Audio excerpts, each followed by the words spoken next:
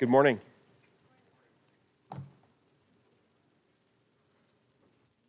I feel like I've got the biggest object lesson for my sermon this morning. Today we're going to be talking about Jericho, and so of course we've got a walled city with a gate, so that's pretty cool, and maybe we can refer to that sometime through this. So Brenda didn't know what I was preaching about, but it all worked out just fine. So anyway, let's pray together, and then we're going to get started into our sermon this morning.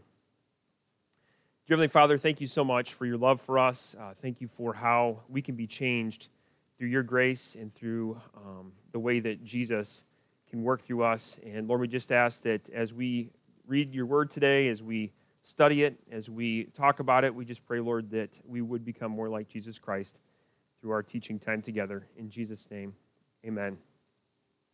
So we're going to talk about the setting for our sermon this morning, and that, of course, is the city of Jericho. The sermon title is Rahab, an Unexpected Example. Now, Rahab, of course, she was her hometown was Jericho, and so I thought it's going to be helpful for you guys to get a chance to take a look at some pictures of Jericho. And if you are like me, I kind of have pictures of Jericho in my mind from like Sunday school days, and maybe it's just my imagination at work, but I think of super big, tall, flat walls, and I think of those walls kind of just falling in and crushing people and stuff like that, and there's a little window way up high, and there's a red scarlet rope coming out of it. Does anybody else have that image in your mind? Okay, it is just me. All right. Well, anyway, this is kind of an artist's version here of what ancient Jericho likely would have looked like, and this, of course, is based on archaeological digging and studies that they've done. So you've got Jericho actually, like, basically I think it was one of the first cities ever. So it's like one of the oldest cities on the globe. And ancient cities are often found, you'll find them in a mound. They call them tells. That's because people would settle there and then something would happen, maybe an earthquake, or people would come in and they would just knock everything down in the city and move on. And then people come back a little bit later, they build on it again. So eventually you have this staggered or stratified layers of building, and it would just get taller and taller. So it turns into a hill, basically, a mound. And so anyway, you got the upper wall here, and it's likely a two-wall system. And you've got the lower wall. I don't know if you guys can see that, my pointer here. You got the lower wall, and right along this lower wall is likely where Rahab's house would have been that we're going to talk about today. So it's not necessarily a big, tall wall on its own. There's a series of walls, and of course, as you try to get up this hill, it's a better and better fortification because it's hard to climb the hill and deal with arrows and weapons and all that stuff, okay? So let's see. Gene, can you move on to the next one for me? All right, this is a aerial view here of what was ancient Jericho. You can see, I hope, like based on the shadows, kind of the topography, it's just a big, huge mound. And you can see that they've done digging around there. It's one of the most popular sites for archaeological digging and study.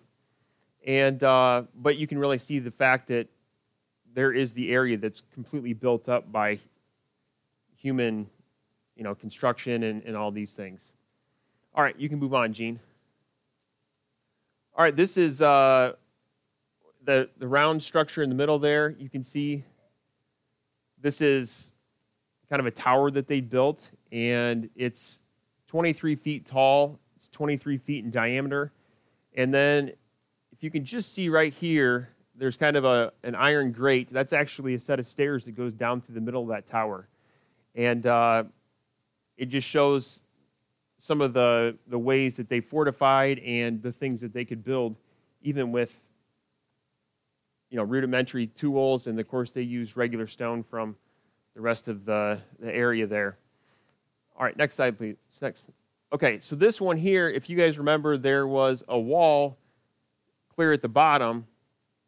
This is what they call it, like a revetment wall, and its design is to have a base that they could build on from the top of that. So this would kind of be the very bottom of the wall, and this is one of the walls that they found. It's in pretty good shape. But based on that, they would build mud or brick houses on top of this. And that's, of course, where we see that Rahab's house would have been, is in the mud and brick wall section.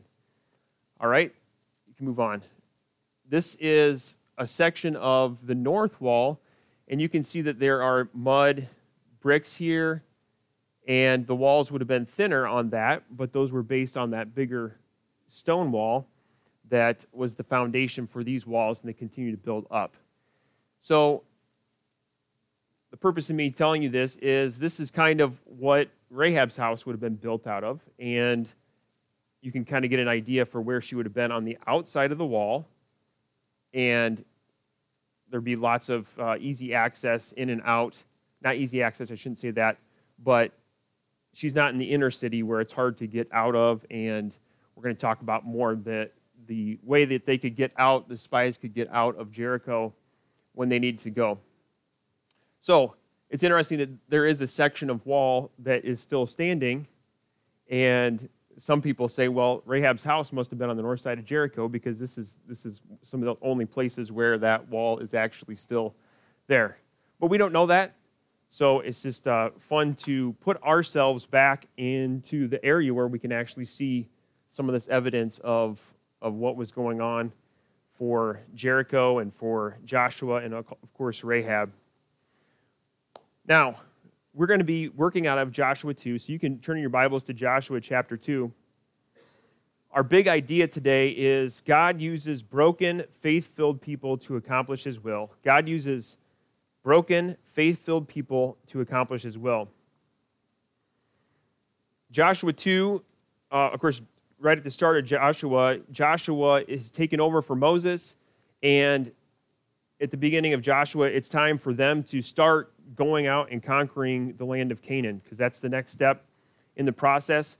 Jericho was the natural first stop for them to do that.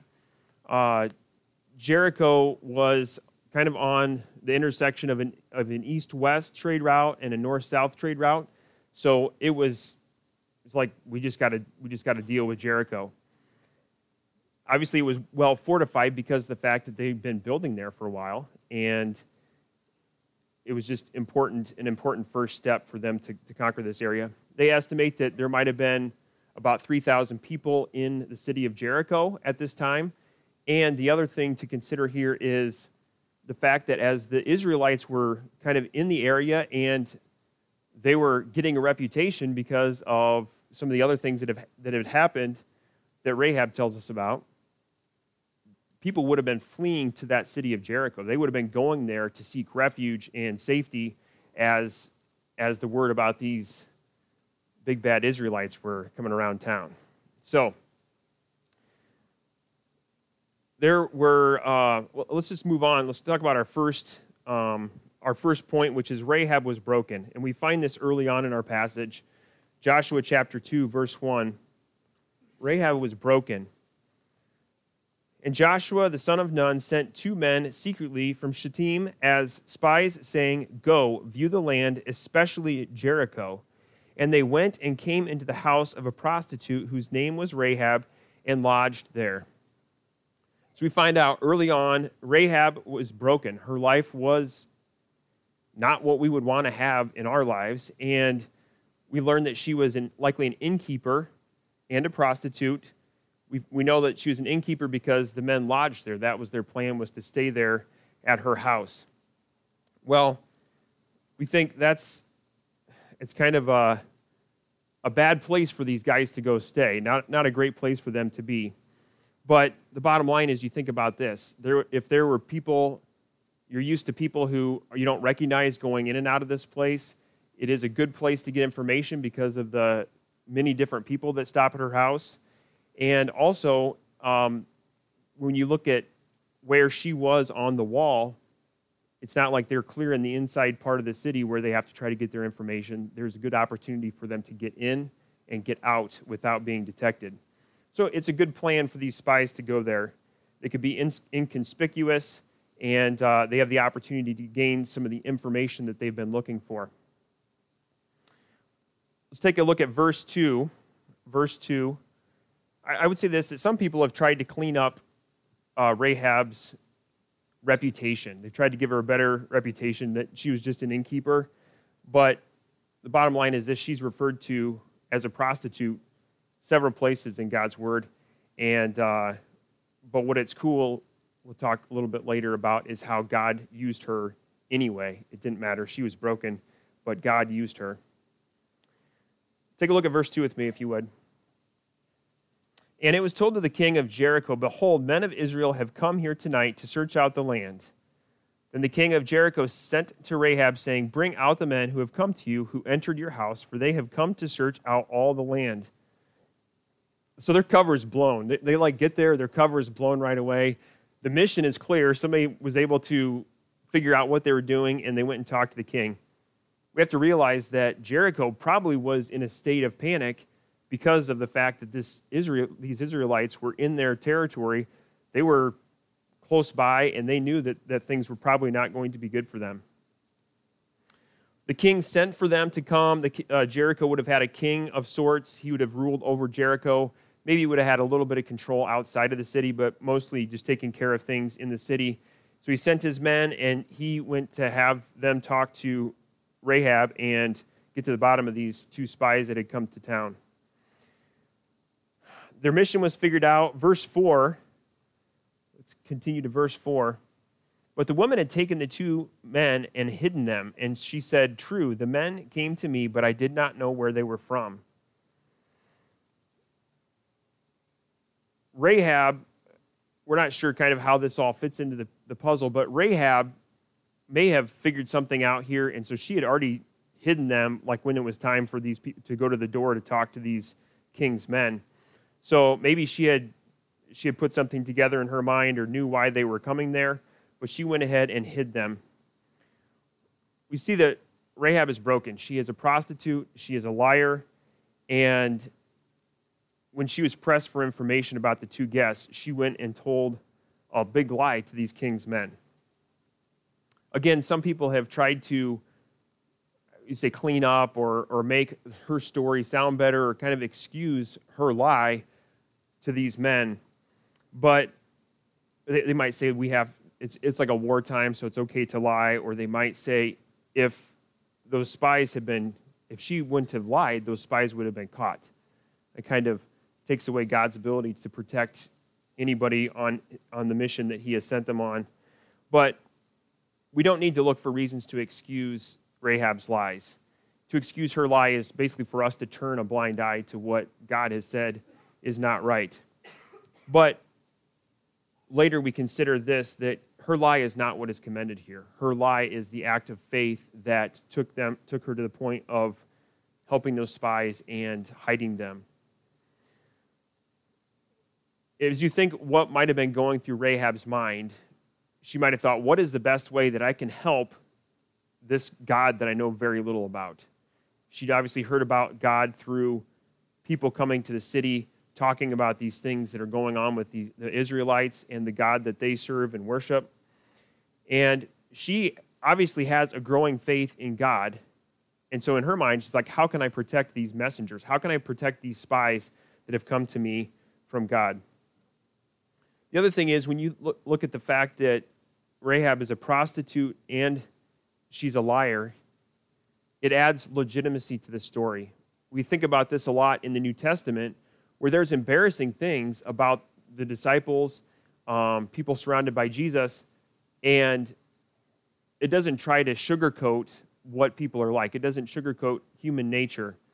You think about Peter and his failings. He denied Jesus, and sometimes when his faith was weak, think about the disciples arguing about who was going to be the right-hand man in Jesus' kingdom.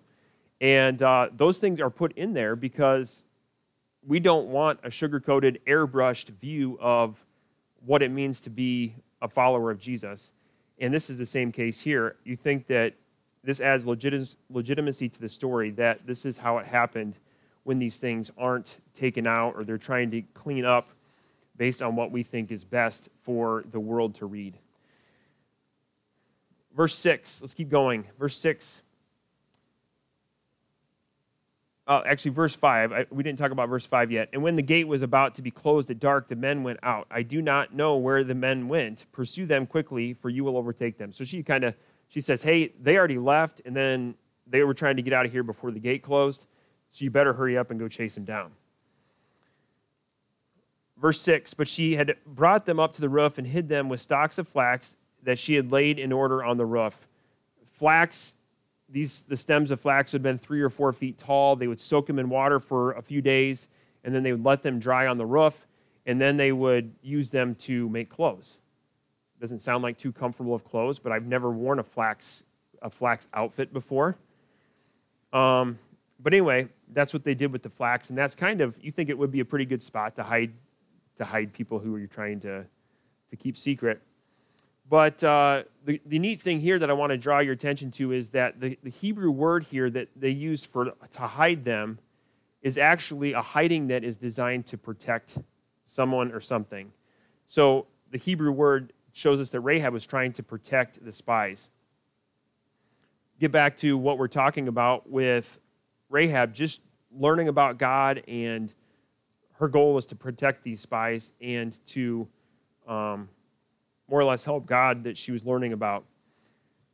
There are a variety of reasons that we might hide something.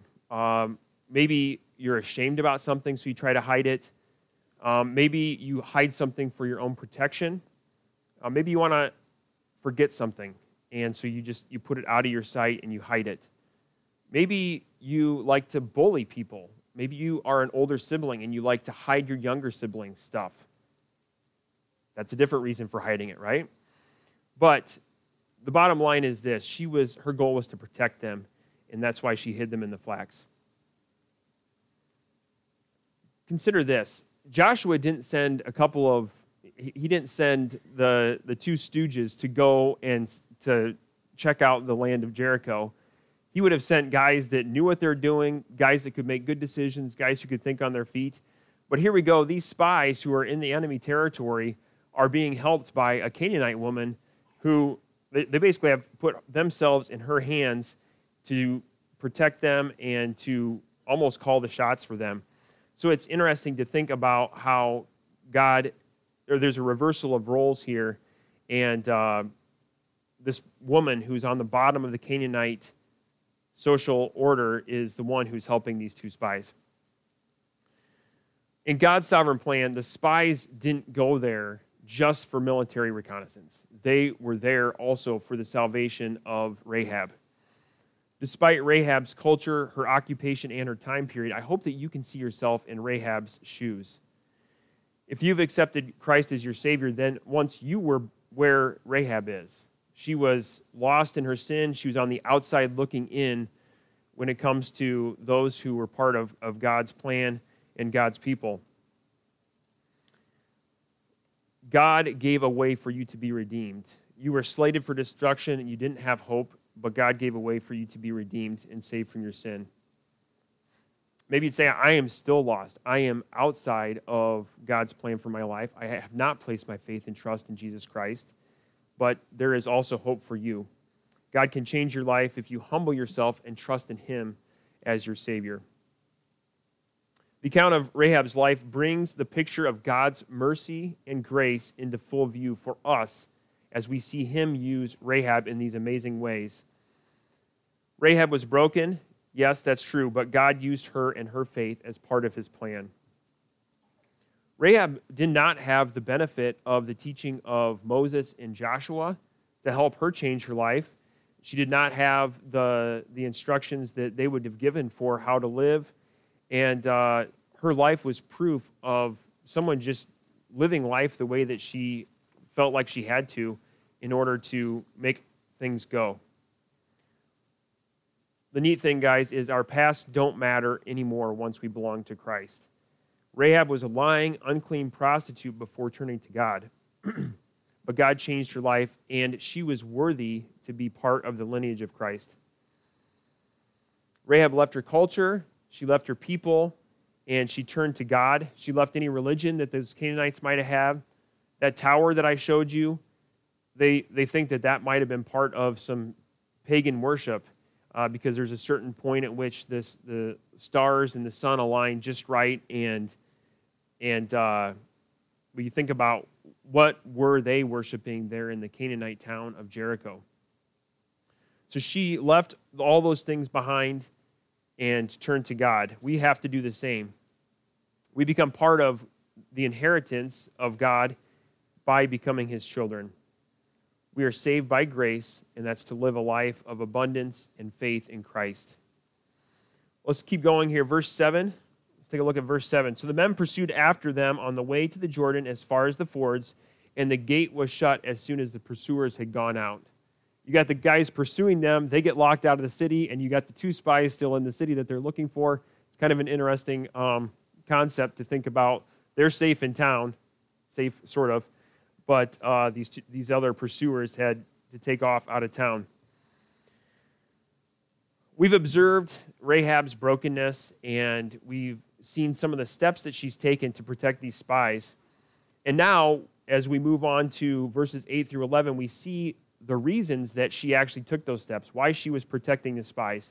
We learn about Rahab's faith. Her faith resulted in action. So point number 2 is Rahab's faith resulted in action. We'll read verses 8 through 11.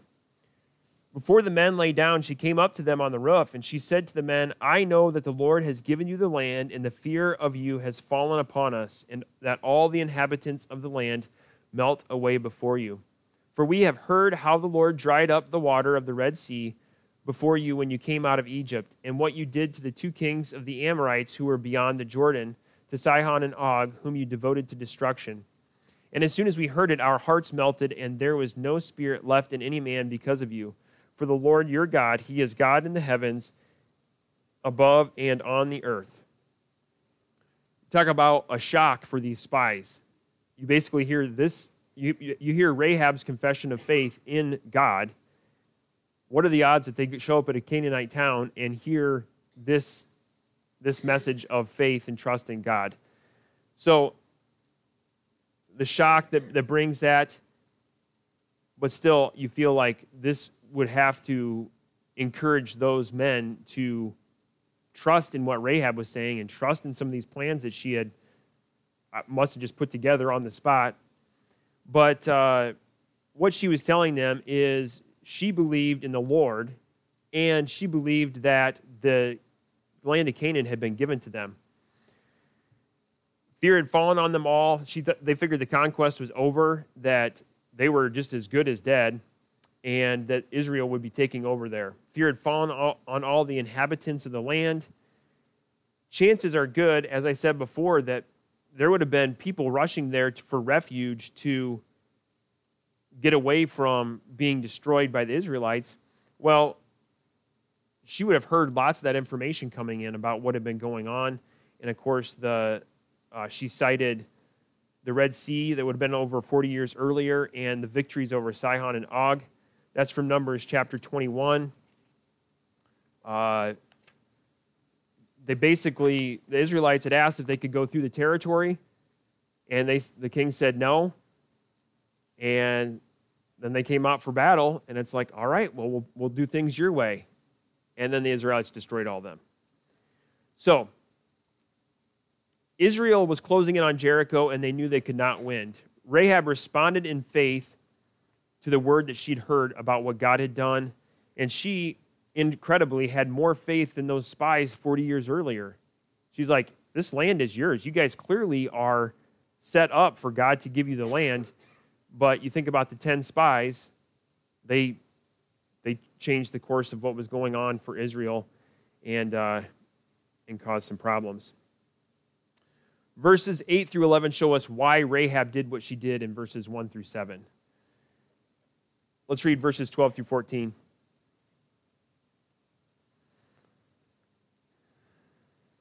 Now then, please swear to me by the Lord that I have dealt kindly with you, that you also will deal kindly with my father's house, and give me a sure sign that you will save alive my father and my mother, my brothers and my sisters, and all who belong to them, and deliver our lives from death. And then our life for yours, even to death. If you do not tell this business of ours, then when the Lord gives us the land, we will deal kindly and faithfully with you. Rahab asked them to return that kindness that she had showed to them. And the men do say that they will do that. She'd asked for their lives to be spared, the lives of her family, and they gave her their word in verse 14. Their lives would be spared if they kept their word. It would be their life for the family's lives. Verse 15, Rahab helps them escape. She let them down by a rope through the window, for her house was built into the city wall, so that she lived in the wall. I hope some of those pictures help give you a visual image of what that would have looked like to have her house in the wall. And she let them down by a rope. The city gate was closed, right? If they tried to get out of the city gate, how are they? There's just not a way that they're going to be able to do that. And so, again, we have Rahab. She helps them get out of the city in a way that would not have been possible if she weren't there. She also gives them a plan, verse 16. And she said to them, "Go into the hills, or the pursuers will encounter you and hide. Go into the hills, or the pursuers will encounter you and hide there 3 days until the pursuers have returned to Jericho. Then afterward you may go on your way." So Rahab gave them a good plan. She gave them a solid design to get back to where they needed to be. About a half a mile away from Jericho, there's a series of tall limestone hills, and there's all kinds of caves honeycombed in that area. So there have been a lot of hiding places for them. And after the pursuers would come back to town, then they would be free to basically just walk back home. And they followed Rahab's plan. Again, how do you decide to trust her? How do you know? They did it, and again, we see God working through the faith of Rahab. Verse 17.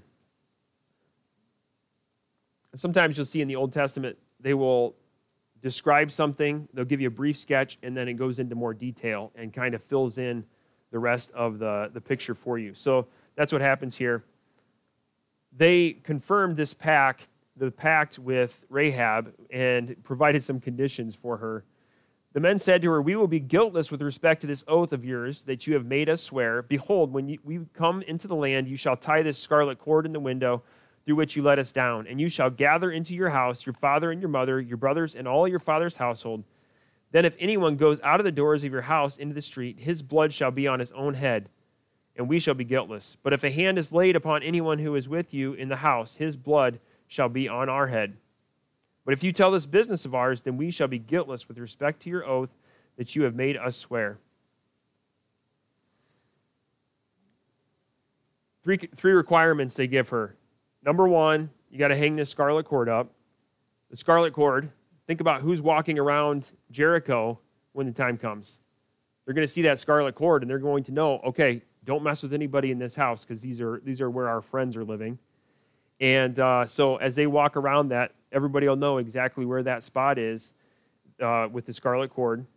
Number two is that they need to make sure that everybody stays in the house. If you go out of the house, it's likely that you're going to be slain with the rest of your community.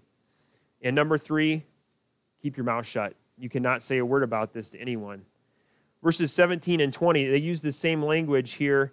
It says, "Your oath that you made us swear." It makes you think, did the spies think, oh boy, how are we going to try to get this thing? How's this going to work? They were guaranteeing a lot, not knowing exactly how all this was going to play out. And but they are uncertain how it was going to work out. They're guaranteeing a lot for the unknowns that they also had. But these spies were part of God's plan. They didn't know how all the puzzle pieces were going to fit together, but they were part of God's plan. Verse 21 says that she hung the scarlet cord right away. She didn't stick a Post-it note on the fridge. She didn't put it on the calendar. She did it right away. I think it's a wise decision. Verse 24, the spies make it back home. Rahab's plan worked. Take a look at verse 24 with me.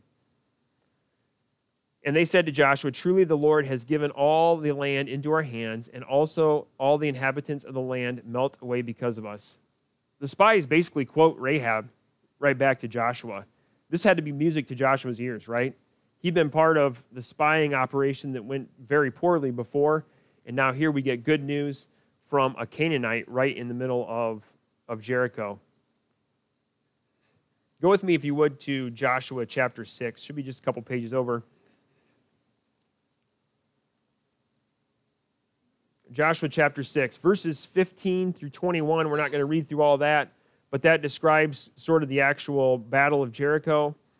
And then let's look at verses 22 through 25. This is kind of our dramatic conclusion to this whole saga with Rahab. But the two men who had spied out the land, Joshua said, "Go into the prostitute's house and bring out from there the woman and all who belong to her, as you swore to her." So the young men who had been spies went in and brought out Rahab and her father and mother and brothers and all who belonged to her, and they brought all their relatives and put them outside the camp outside the camp of Israel. And they burned the city with fire and everything in it. Only the silver and gold and the vessels of bronze and of iron they put into the treasury of the house of the Lord. But Rahab the prostitute and her father's household and all who belonged to her, Joshua saved alive. And she has lived in Israel to this day, because she hid the messengers whom Joshua sent to spy out Jericho. Don't you love a happily ever after ending? Unless you're one of the inhabitants of Jericho. I guess that didn't work out for you. But this is another interesting spot where archaeology can help point to what happened there at Jericho. There is a significant ash and burn layer. You can see where bricks and everything is charred there as they dug down.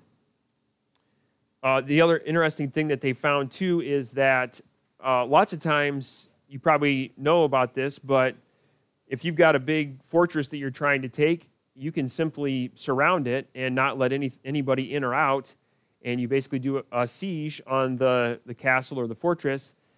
You basically starve them out.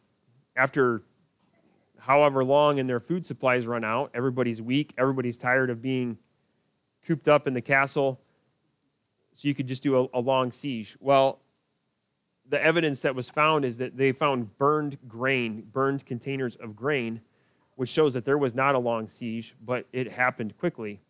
The grain would have been all used up if it hadn't been for the fact that the walls had come down quickly and that it was a fast battle.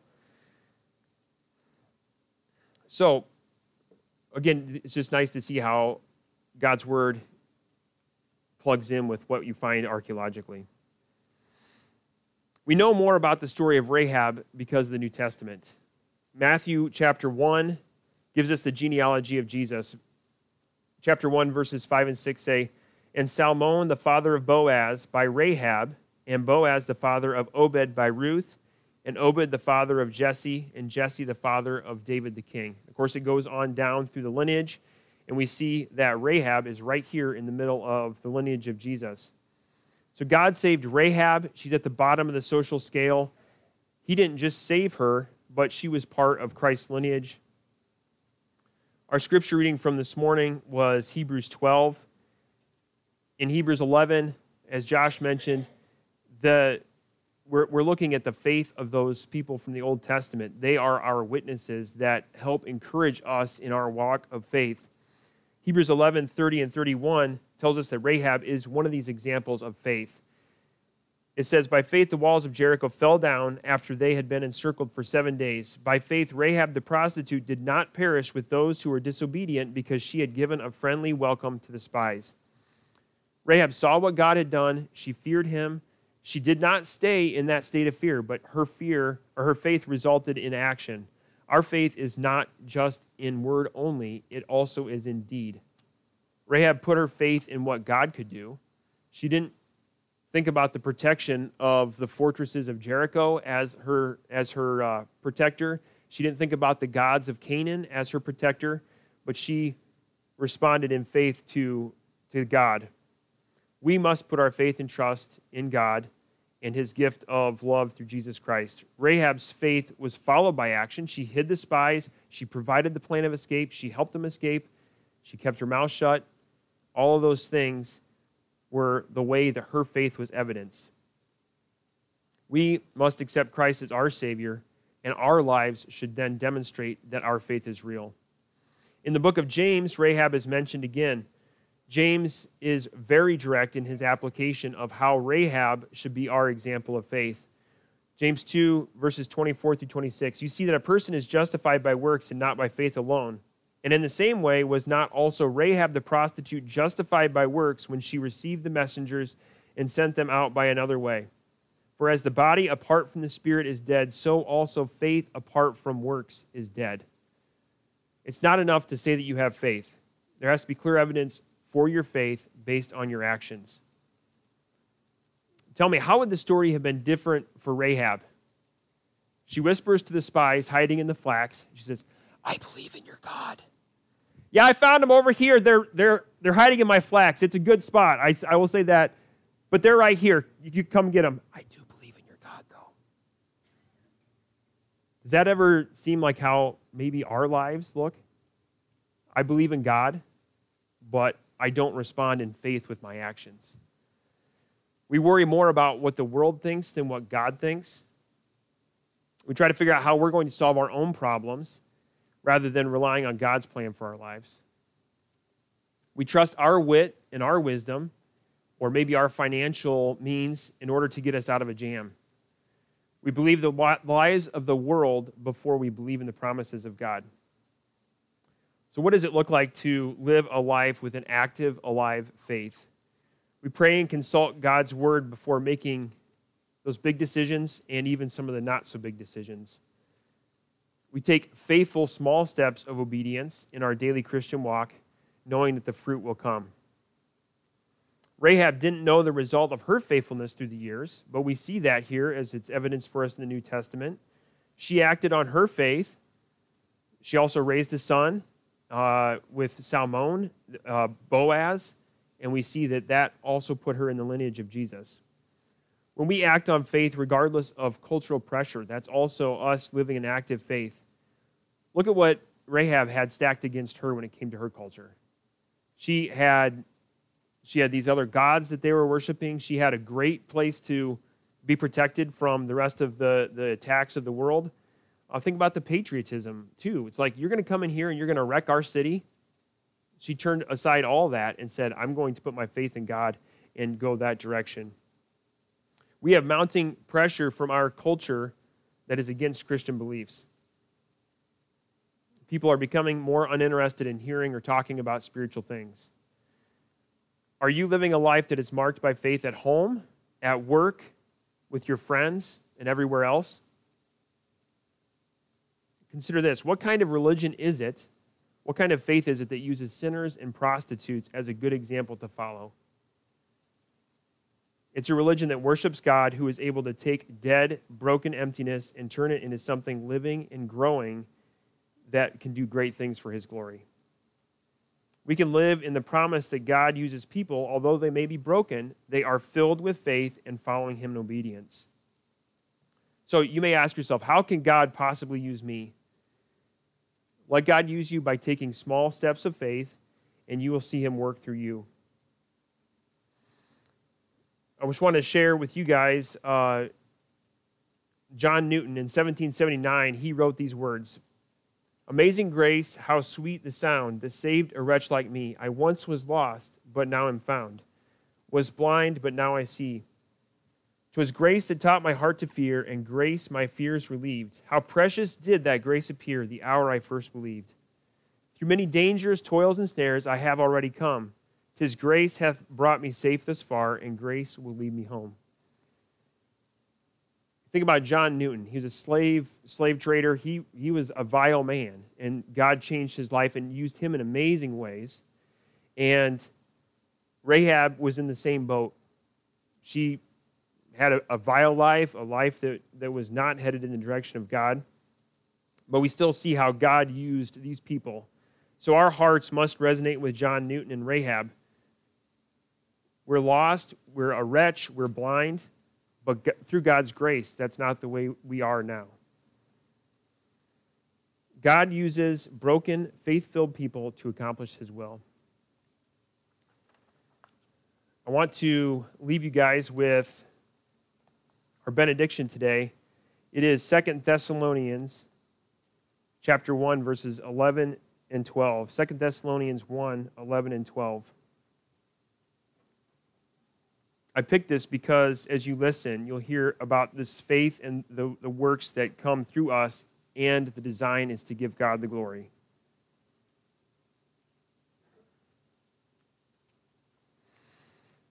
To this end, we always pray for you, that our God may make you worthy of his calling and may fulfill every resolve for every good and every good work of faith by his power, so that the name of our Lord Jesus may be glorified in you and you in him, according to the grace of our God and the Lord Jesus Christ. Thank you for being here this morning. You're dismissed.